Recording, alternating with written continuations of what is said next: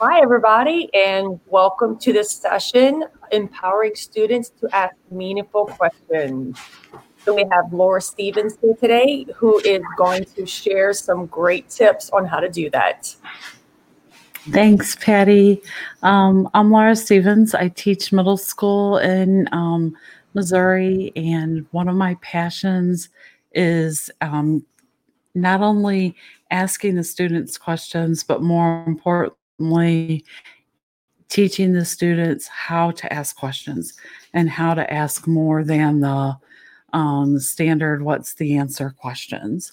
Um, which is, as I was talking to Patty, kind of unusual because I'm a STEM teacher, science and math, and most people think of this as more of an English subject, but it's kind of become my passion.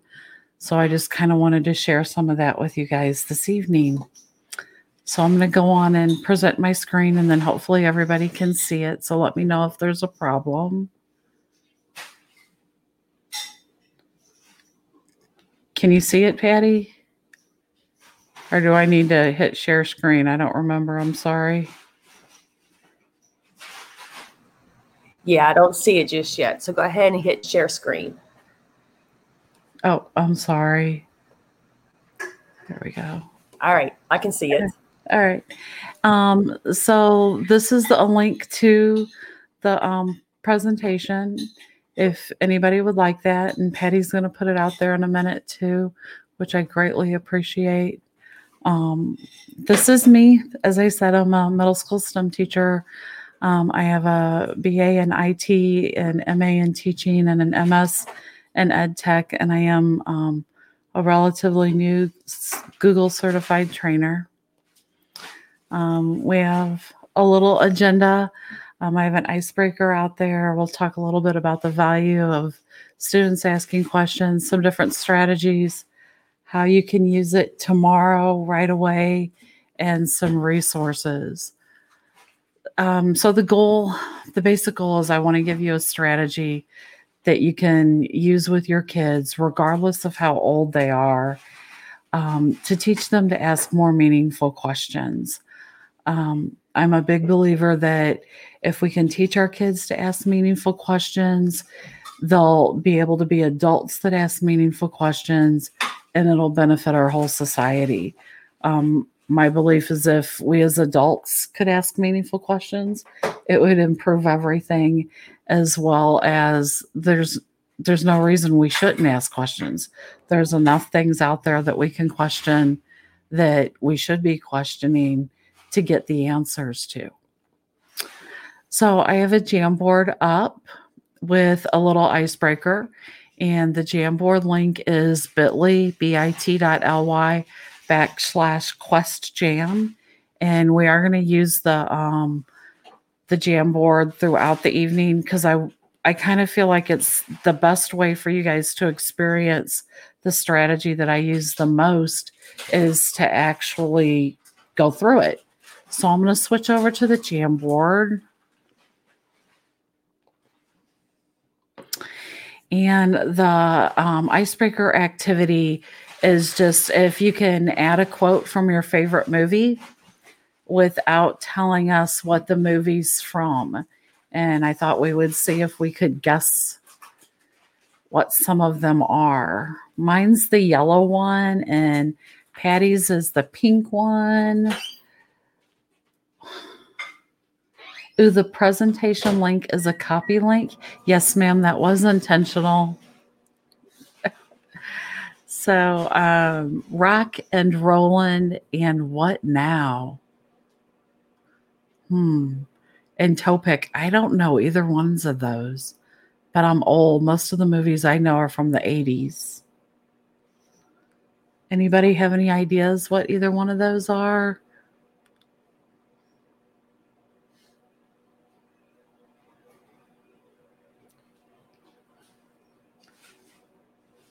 I don't know what Topic is.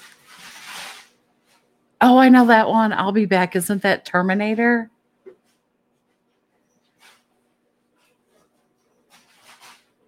I don't know what The Cutting Edge is. That is. Oh, I remember which one that is. Yeah, with the hockey player and the guy was the hockey player and the girl was the fancy skater person. Don't put baby in the corner. That's a good one. That one I know. Rock and rollin' and what now? I'm not sure on that one. Yeah, baby in the corner, Dirty Dancing. What's the rockin' and rollin' and what now? I don't know that one. Hey, hey, what's this I see? I thought this was a party. Let's dance. Oh, is that the Kevin Bacon one? Is this the Kevin Bacon one? I can't remember what it's called. Yeah, Jurassic Park's mine, Shannon. Yeah, I don't know. I don't know this one. I think this is the Kevin Bacon one, but I can't remember which one. Where he's the kid and he goes to the town and they can't have dancing. I can't remember what it's called. I'm horrid.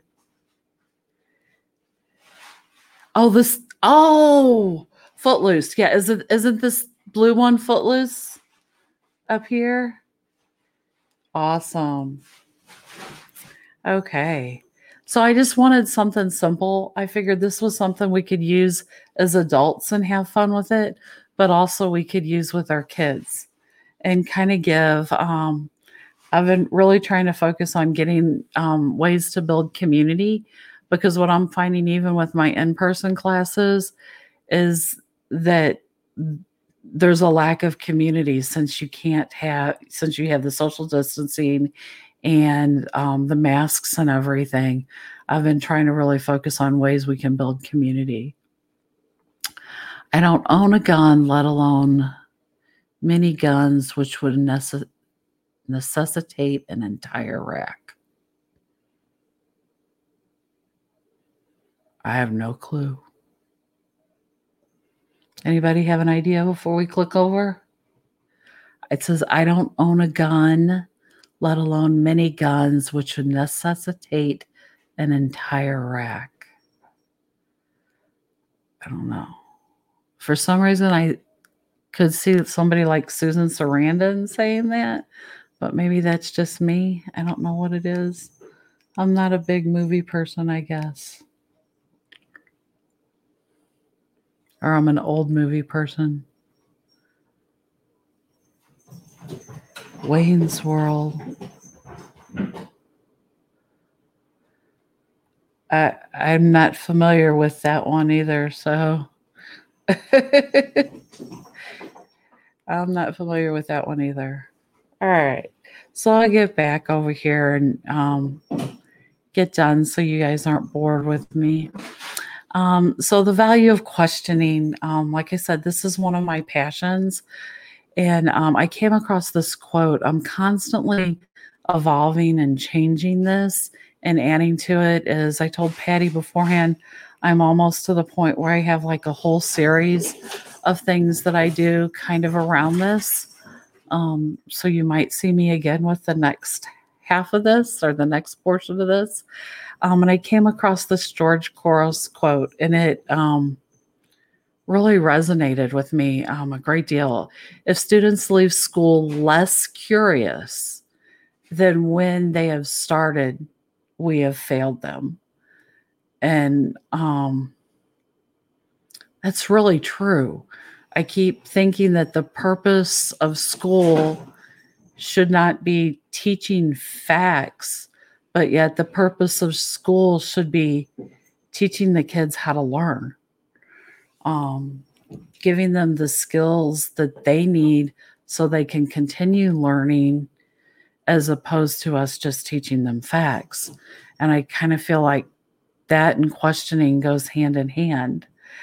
Shannon, I haven't read a whole lot of his stuff, but the more and more I keep seeing his name, the more and more it keeps resonating with me.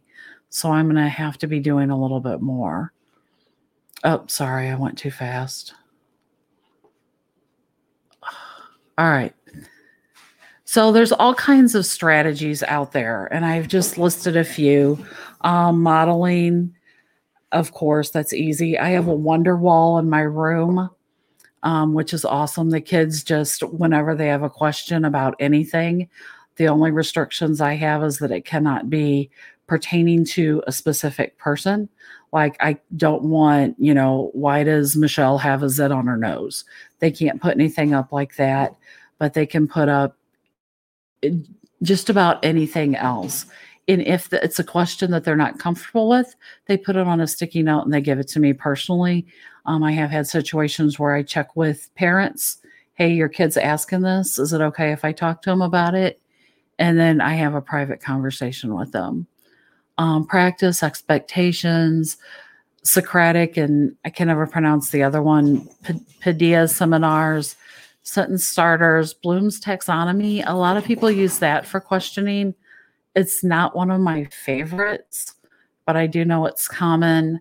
Again, with Kaplan's depth and complexity, I see its value, but it's not one of my favorites. I love the I see, I think, I wonder.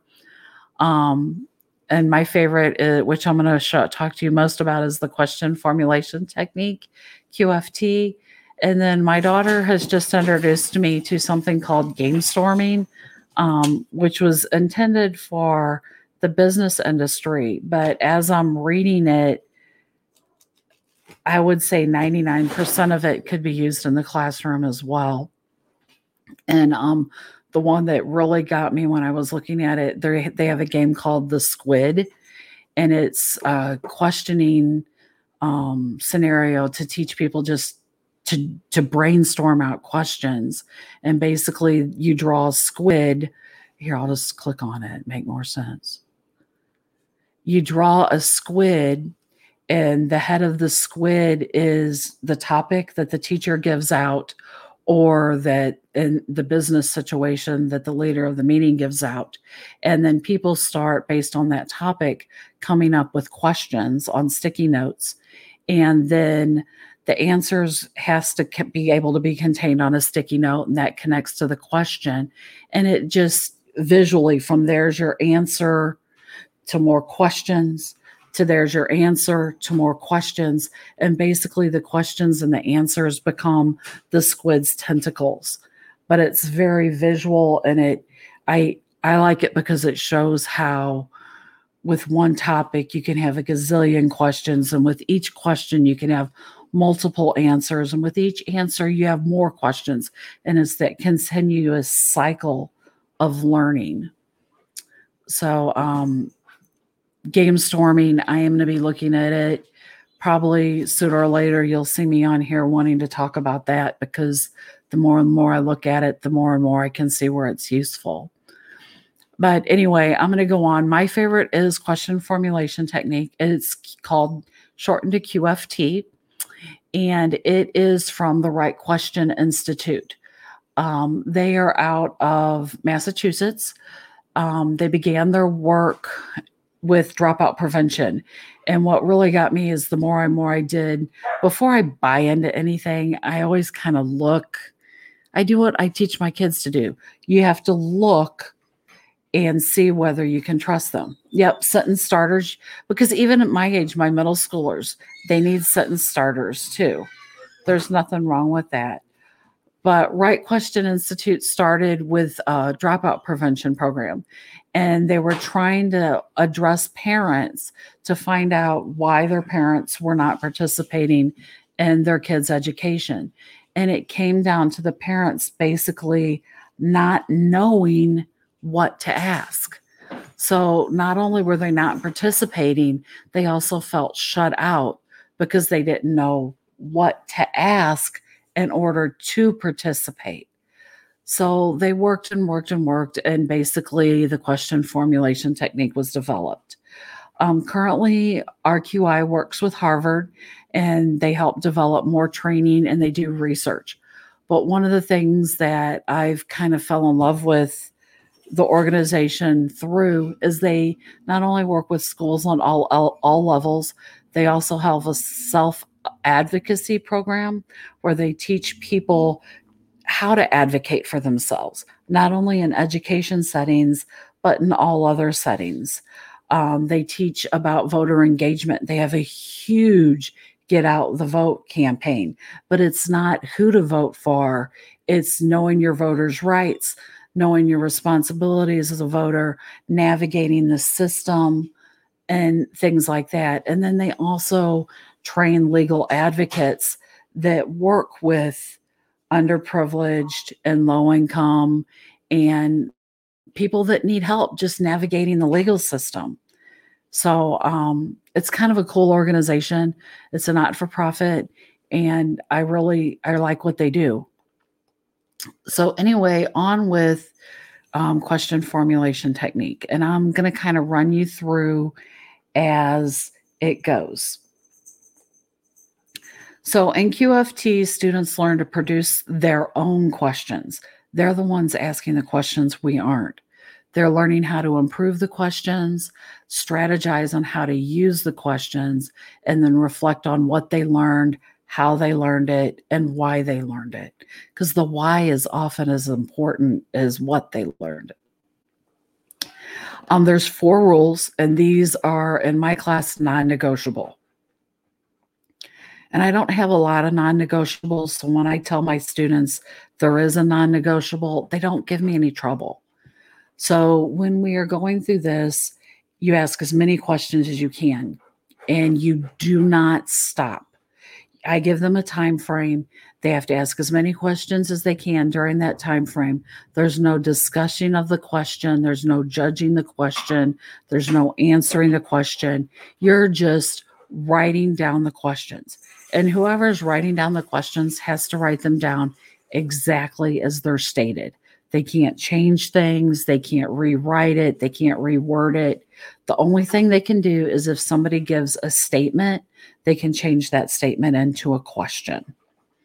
So those are the 4 non-negotiables. As many questions as you can, no judging or discussion or stopping, write down exactly as what's said, and you change all statements into questions. Okay, and then when producing questions, so they ask questions, they have to follow the rules, and then they number the questions. And the numbering is more important than you think because we get to the point where we're actually prioritizing our questions. And they start to learn why some questions are more important than others. So what I'm going to do is I'm going to walk you guys through the process. So it starts with a question focus, and the question focus can be anything. It can be a picture, it can be a video, it can be a piece of writing. My friend is an art teacher. She puts up a piece of art. It can be, a short, an actual document, like an authentic document. So for ours, I put up, and I have it over in the Jamboard, and I'm going to show you in just a second. I put up this picture.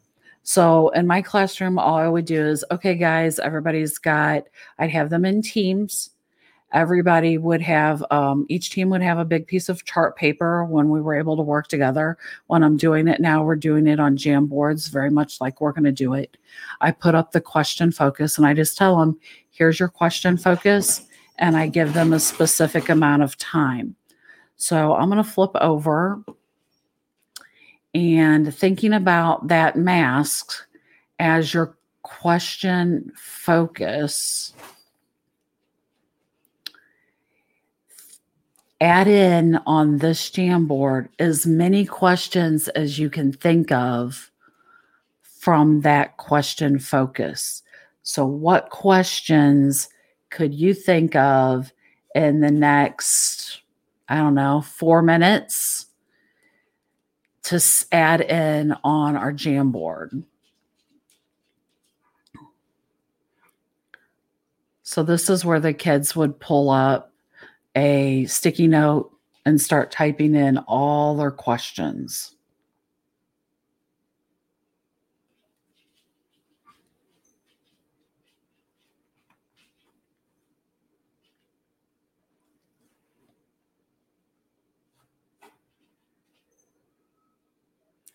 I do it in a couple of different situations stuff. I've done it in the beginning as like an entry level to a unit. And then I've also done it like in the middle before they're actually doing an activity, a creation activity. And then I also really, really, really like doing it at the end, because when I give them their question focus, then they come up with, their main question at the end. But then what I do is I go gather all of their questions, or maybe depending upon how many there are, I use them as their test questions. So the kids are literally making their own test at that point. And I love that, because I first do that and they don't realize it, they'll be like in the middle of the test, they'll be like, "Hey, wait, I wrote this." And it just builds more of an ownership piece, and they have more voice in it. And most of them at that point, by the time we've gotten to that point, they know the answers. They just don't have the I can't even think what my word is now, the confidence to put it down. So, all right, you guys ready for the next step? Or we still have some people. So as this is going on, I'm going to come in here with my pen, and I am just going to number these. So this is 1, this is 2, this is 3, 4. It's really hard to write with the mouse, sorry. This is 5. This is 6.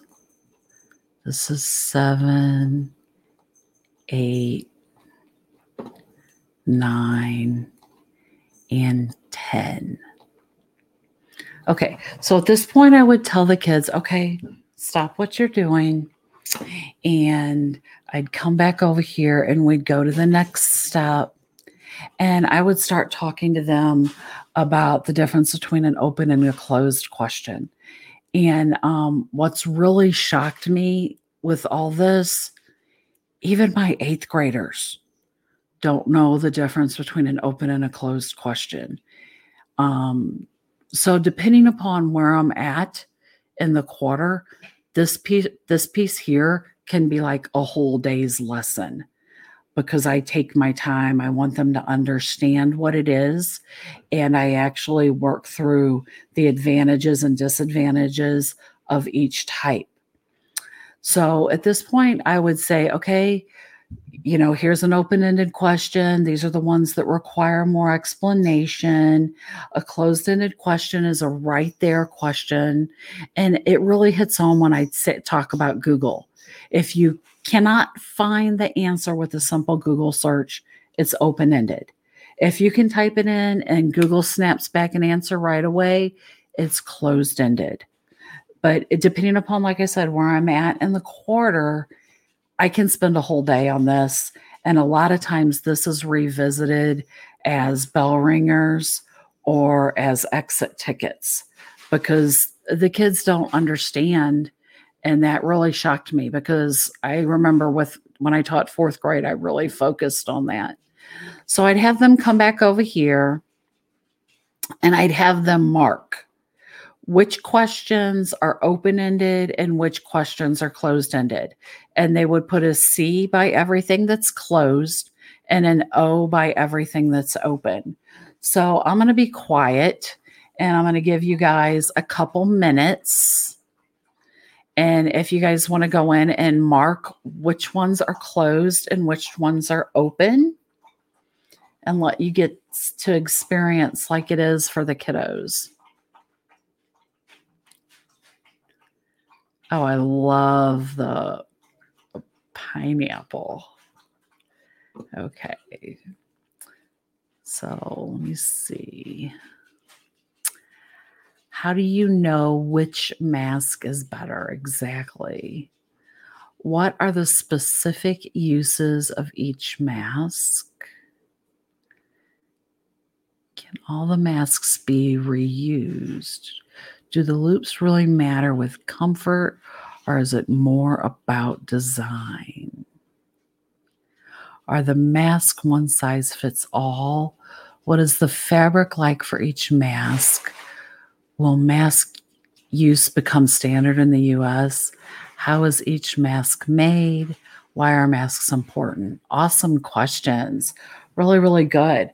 And I always look and see, are the majority of them, and this happens a lot. Different students have different opinions, and it's really cool to eavesdrop. And maybe I shouldn't say eavesdrop, listen in on their conversations and hear them discuss and debate back and forth. Is it open or closed? And I often get, well, hey, Miss Stevens, what is it? And I'll be like, well, why do you think that? Why do you think this? What words make you? I try to get them to identify which words are the key words. And a lot of times I let them leave it as CNO. Just, if they can each support their answer, then what's the harm? So then from there, what I have them do is after they've got the CNO, we talk about the advantages and disadvantages, and then we start looking at how they can improve their questions. So I put forth a challenge. I want the kids and their groups to take one closed-ended question and turn it into an open-ended question, and one open-ended question and change it into a closed-ended question.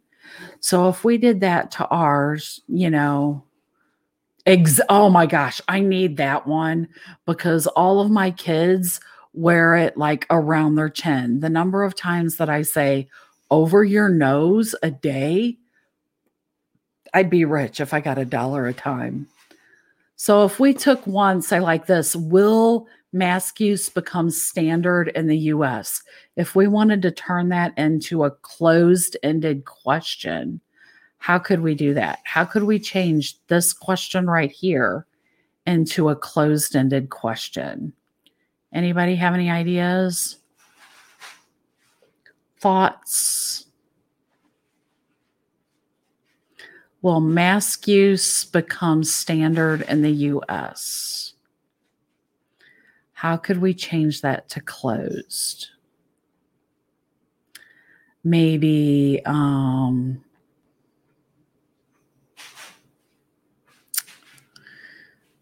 could we say, like, what is the current percentage of mask use? Oh, yes, that would work. Are masks standard in the US? How many people? Yes, that's what I was thinking. I was thinking more data driven. But then we'd also take one of the closed-ended ones and change it to open. Are the masks one size fits all? How could we change that to open? And it takes some time, and I give them that time because this is a skill that they need to look at. And again, this is something that could take all class, and this is something that ends up being bell ringers and exit questions because they need that additional practice. So after they've changed one. I don't make them do them all. I just have them pick one open to a close and one close to an open. We come back over here and I start posing questions.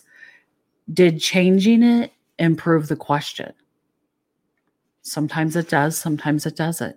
And I want them to come up with that. How did you change them? If they improved, why did they change? Or excuse me, if they improved, why did they improve? And if they didn't, why didn't they? Always asking that whys. Why do you think? And they're like, well, what's the right answer? I always get well, what's the right answer? My kids are used to me saying, I don't know. What do you think? I'm not one of those teachers that fakes it. I'll tell them straight out that I don't know. And I think that's helped build my classroom spirit because they know I'll tell them straight and they know I won't sugarcoat stuff. So I just tell them I don't know.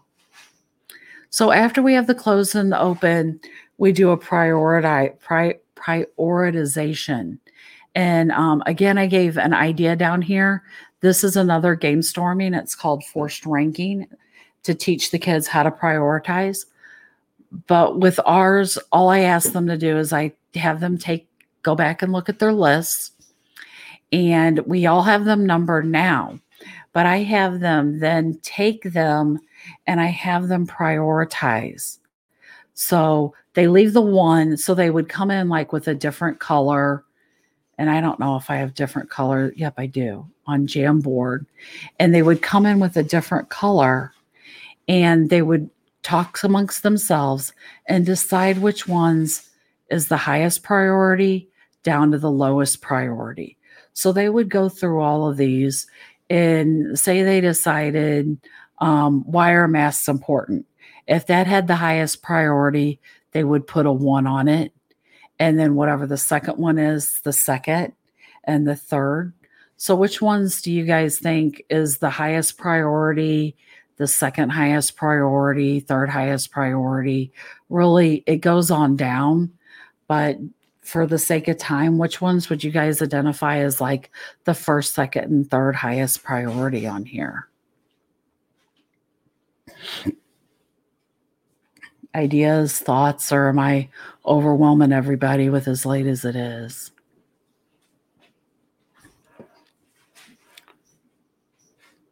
In my mind, I'm looking at these and I'm thinking, for me, I would say this is the highest priority.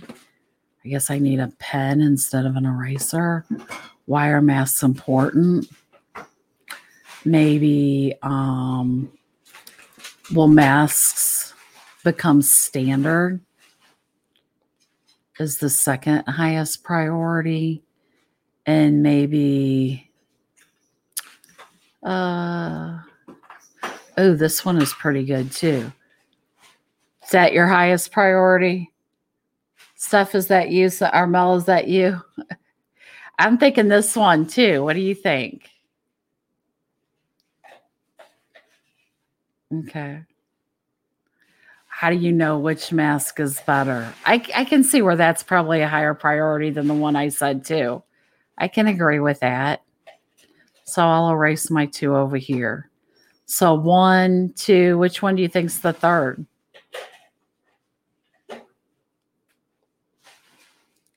That's the second. Which one's the third? 2.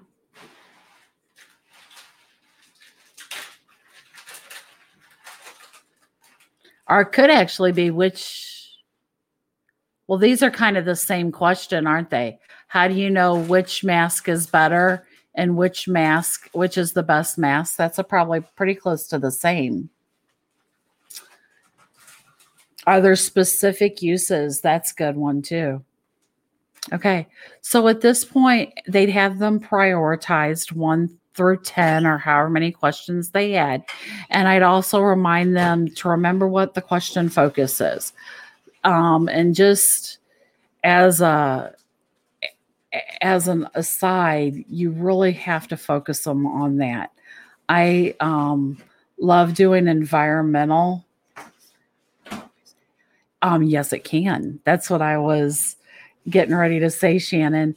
I do environmental videos with the kids a lot, and I can't remember the organization I get them from. And one was about these gentlemen that tree sit, and they tree sit to bring consciousness from the community about the importance of trees and the prevention of over logging.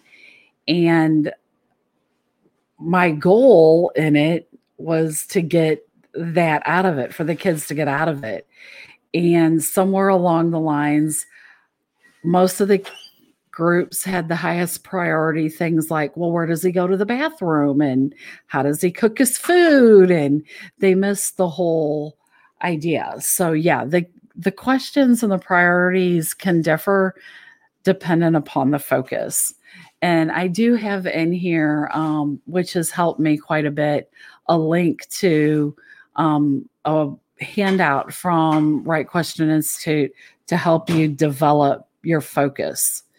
And it really walks you through really well. So anyway, this is where I start to change up QFT and kind of make it my own a little bit more. So I take the top 3 questions. I have the kids take the top 3 questions, and I have them identify the main ideas in those 3 questions.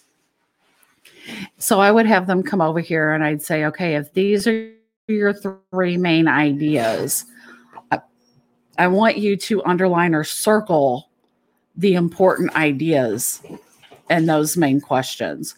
So we know masks is the same in all of these. So this might be important. This one over might be which one is better. So it would probably just be better. And this could be specific uses. So we're identifying the main topics or the main ideas in each of the 3 questions. And then from there, I have them prioritize those ideas. So if we identified that those 3 questions were the main ideas, at this point, I would have them retype them over here, and I would have them identify the main ideas. And then from those ideas, prioritize which of those ideas are more important. So is the importance of masks, or is it knowing which one is better, or is it knowing which ones for specific uses? Which of those 3 topics would be the most important? And I really spend some time trying to get them to narrow it down,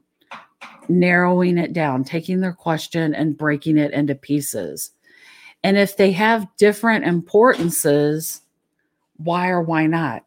Why is it more important to know if a mask has a specific use than it is to know which type of mask is better? And we look at, well, what kind of word is better?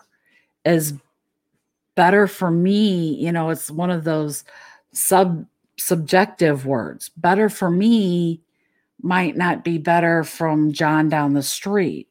And is it better for me when I'm outside riding my bike, or is it better for me when I'm inside teaching the class? And we start to talk about the objective and the subjective and focusing on that. And then we get to the point where I start narrowing it down to, I want them to have one question in the end. So I have them take those ideas, and after they've got them in priority, I have them write one question based on all 3 of those ideas. So they would take important, better, and specific uses, and they would take it and put it into one question. So if we took all of these questions, or these ideas that we have, move these over here to the side, and we said, why are masks important? How do you know which mask is better? And what are the specific uses of each mask? And we looked at just the key topics for those: better, specific uses, and important. How could we write one question for all 3 of those questions? That's where we would go now. So better is going to be very objective, right? And specific use. So what do you guys think? How could we take these 3 questions and put them into one question that would cover all 3? What do you guys think? I know I'm making you think. I'm sorry. I'm don't mean to treat you like the kids, but sometimes I know when I learned this, it was better for me to learn it as if I was a kid. So in my mind, yes, how can those 3 questions be made into one? So thinking about those 3 ideas.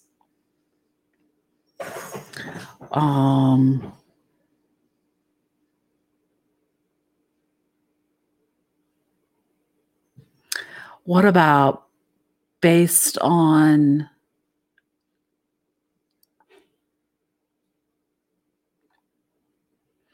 I'm trying to think of why it's important and specific uses. Is anybody still awake that can help me out? Why are masks important with specific uses? Maybe is it important to wear specific types of masks and different use first? Yeah, so that Pilly, you and I are nailing it on the same thing. I was thinking of, is it important to use different types of masks during different situations? What is important about masks and how do we know which? Oh, I like that one. What is important about masks? So let me come over here. Here's our one question. I like that one. Is everybody okay with that one? What was it? What is important about masks and how do we know which to use in a given situation? I like that one. That incorporates everything. Exactly. But it works. So at this point, when I would come over here, I would just ask them, do we have an open or a closed-ended question? Obviously, we have an open-ended question. And it's really cool once we get to this point, after I've done this 3 or 4 times, the kids start to realize that they need both. They need both open and they need both, and they need closed. Just like we need all 4 colors in our class, we need both types of questions in our class. And what they really like is when they have a big question to start from, but then when they narrow it and start narrowing it down to the littler questions, those are the ones where they can start getting the research that they need. So at this point, we'd move to an action plan. And based on whatever the project is it going to be, in this situation, I'm big on making movies here lately. I am really, really big on making like PSA movies. So that's probably what I would do, since that seems to be, my kids tell me what I've been wanting them to do all year so far, is I want you to make a PSA explaining the importance of masks and which masks to use in each situation. And I want you to gear that towards high schoolers or young college. So I'd probably tell them to people between the ages of 17 and 24, because all my middle schoolers want to be between 17 and 24. So at that point, we'd come up with an action plan. Based on that, what items do you need to know? And I'd actually have them fill it out. What do you need to know? Out of this, they'd have to go out and figure, one of the things they need to know is why masks are important. What is their purpose? What do they do? What function do they serve? And I always make them have data. Where's the proof? Where's the proof that they help? And then what masks work in given situations. So if you're sitting at home, what mask do you need? If you're out riding a bike, what mask do you need? If you're going to Walmart, what mask do you need? Which masks work in different situations? And they would actually have that here in their action plan. What are the items they need to know? And then this one is, what do they need to do? So in this one, they would know that they would need to possibly do some surveys. They might have to do an interview. You might have to call, like a medical professional and ask some data. They're going to have a cameraman to film. They know they're going to have to write a script. Those are the tasks that they have to do. And I get really picky with this. I actually take it down to them filling out a chart, and they have to prioritize these things. They have to prioritize what comes first, what comes second, because and I'm assuming that this is the same probably with everything up until high school. My middle schoolers all just want to jump into filming before they have any, information. So I really work on the prioritizing and make sure they realize that everything has a priority number. And then they have to give it a type. Is it an NTK, a need to know, or is it an NTD, a need to do? When is it needed? They need a date. If your due date is 2 weeks and your first piece of information is what is the data to prove that, a K95 mask or N95 mask works, they need that pretty soon. They don't need that 2 weeks from now. And then they have to list what is the task, and if they're working in a group, specifically who is responsible. And I have to sign off on this before they start work. This holds them accountable, and I kind of tell them it's like their contract. Can it be changed? Yes. But in order for it to be changed, you have to come talk to me. And I usually make them put it in writing, like in an email. And I try to hold them to that. And then from there, I have them do reflection questions before they start working on their actual project. Why did you prioritize your items the way they did? And I have them do this independently. They don't do this part in a group. Were your 3 priority items the same as they were in the original sequence? And that gets really interesting because they'd come back and look over here at their priority items, and I erased them all, not thinking, oh, I didn't. So this one we prioritized as 1, but it was actually the 10th question that was asked. This one we prioritized as 2. It was the first question that was asked. And it's kind of interesting just to start getting them to look back, and they'll eventually start to see that the questions that they ask later on, like at the end of the question time, are usually the ones that end up with the higher priority. And that gets pretty interesting. How did changing your open and closed question impact its priorities? And then I actually make them specifically tell me what their personal next step is. So where are they on this chart? And where is their number 1? Okay.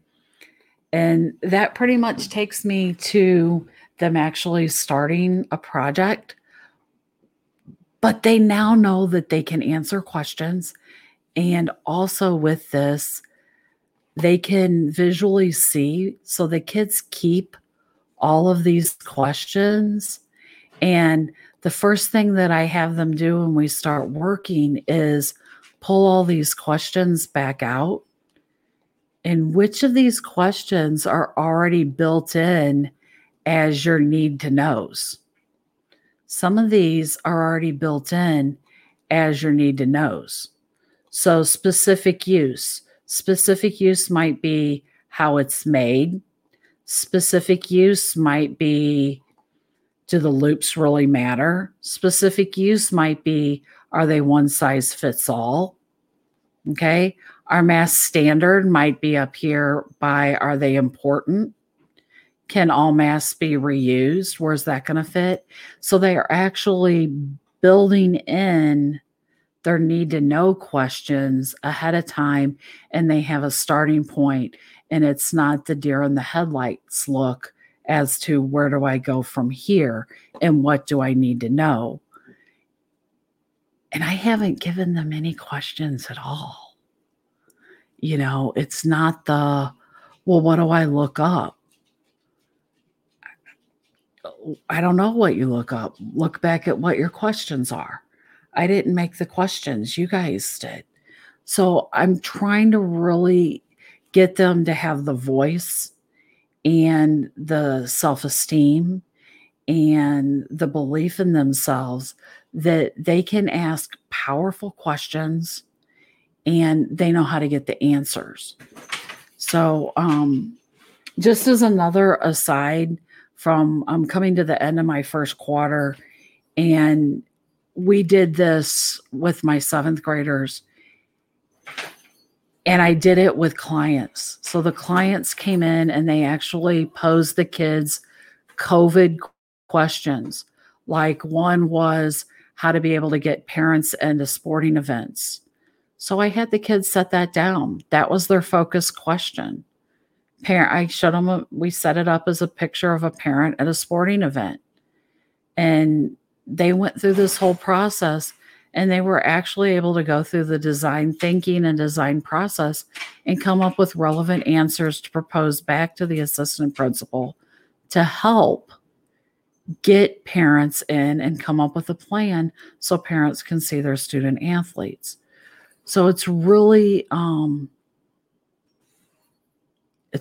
cool. I don't know how else to say it, to see your kids go from expecting you to give them the answer and expecting you to give them a closed-ended question that they can punch into Google and write as an answer in a paragraph, to actually expecting them to come up with the questions, come up with the answer, and come up with a meaningful idea that they can help in society.